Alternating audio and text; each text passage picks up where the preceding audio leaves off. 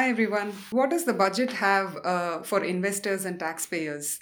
That is, are there any personal finance moves which need your attention in this year's budget? A lot of things were expected actually, given that consumption was on a downturn after COVID, and a lot of measures were expected to boost consumption. Like, for example, people asked for higher standard deductions, they asked for equity LTCG. Period to be moved from 1 years to 2 years. They wanted a scheme similar to cash vouchers. They wanted deductions for health and higher deductions for health insurance premiums, but nothing exactly like that was doled out. But it's not bad news either. There is it is good news because there are no surcharges or cesses on high income earners, which was expected. Given that we were all in a fiscal tight spot, it was thought that the screws will be tightened on high income earners by imposing higher surcharges. That has not happened. Instead, a lot of small tweaks to make life easier for the taxpayer can be seen in this budget. One such example is the fact that senior citizens above 75 years of age having pension income and interest income not having to file their IT returns. So if there is any TDS, the TDS will take care of their tax payment obligations. Similarly, another thing to make life easier for the taxpayer is this measure to introduce pre-filling of returns for even capital gains income and interest on deposits. Currently, your personal information, your salary, income, TDS, these are all the things that are pre-filled in your IT returns. Now the scope has been expanded to capital gains and interest on deposits. Also, after dividend becoming taxable in hands of shareholders, a lot of shareholders were finding it difficult to estimate what dividend they will get in order to comply with advanced tax provisions. So now that has been eased out because unless the dividend is received, there is no need to pay advance tax. You're not liable to pay advance tax on the dividend income unless you know what you are getting. So even for small traders, this is all for individuals. Even for small traders and businessmen, the limit for tax audit for small traders from 1 crore to 5 crores turnover, the amount has been increased. So this means that smaller traders with between 1 and 5 crore of turnover or professionals with receipts need not really struggle and get their accounts audited. So this is another easing measure for traders.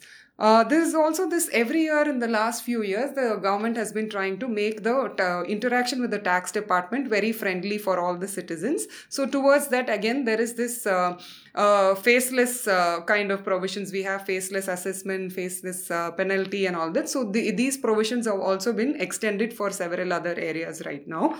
Another good thing for home buyers is that affordable housing, the deduction available under Section 80 EEA, 1.5 lakhs of interest deduction. The deduction has been, availability of the deduction has been extended by 1 more year.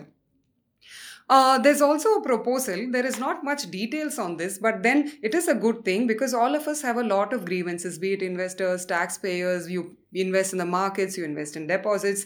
There's a lot of, we have a lot of grievances and there are grievance redressal mechanisms with each institution separately. Now there's a proposal here to set up a investor charter as a to probably lay the ground or the foundation for a common redressal system set up for all the financial services or for all financial institutions put together. Not much is there in the explanatory memorandum or anything, but it was mentioned by the finance minister and we will look forward to more details in the future. Also, another easing measures about something which was mentioned in the speech, but we need more details, is about deposit insurance cover being available for banks which go belly up. For example, PMC Bank, LVB, Yes Bank. There was a moratorium on where how much depositors in these banks could withdraw. So, in order to put the depositors at ease, the finance minister had proposed something. We need to know a little more about these measures. So, all these seem to be small relief measures and no big surprises. But that is not all. There are two places in which the screws have been tightened for investors and income tax, personal taxpayers. One thing is that if your EPF interest is above 2.5 lakhs annually, then it looks like it will be taxable. We all know that interest from PF has always been tax-free. We need to go through the provisions further to get more details.